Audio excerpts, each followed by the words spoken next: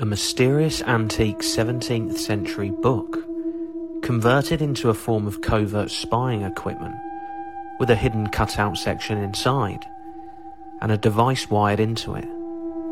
An antique full of intrigue and mystery. Concealment devices have been used throughout history, and were essentially created to hide things for the purpose of secrecy or security.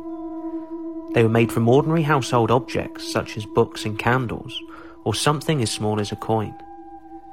The idea is that such an inconspicuous object would not be expected to contain anything of worth. Examples in espionage include dead drop spikes for transferring items to other people, or hollowed out teeth for concealing something, such as microfilm or a suicide pill. In fact, during World War II, many concealment devices were created for escape aids to assist prisoners of war to escape. Books are a fine example of a secret concealment device. They were easily made and could contain objects of varying size.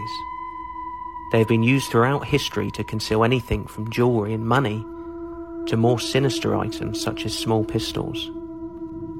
This particular example is very intriguing.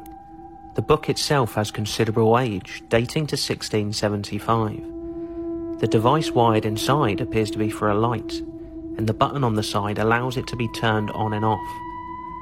Could it have been made by a prisoner of war? Was it used for Morse code?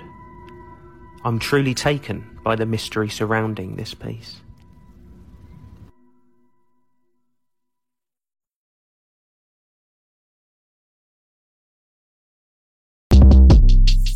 Shortcast Club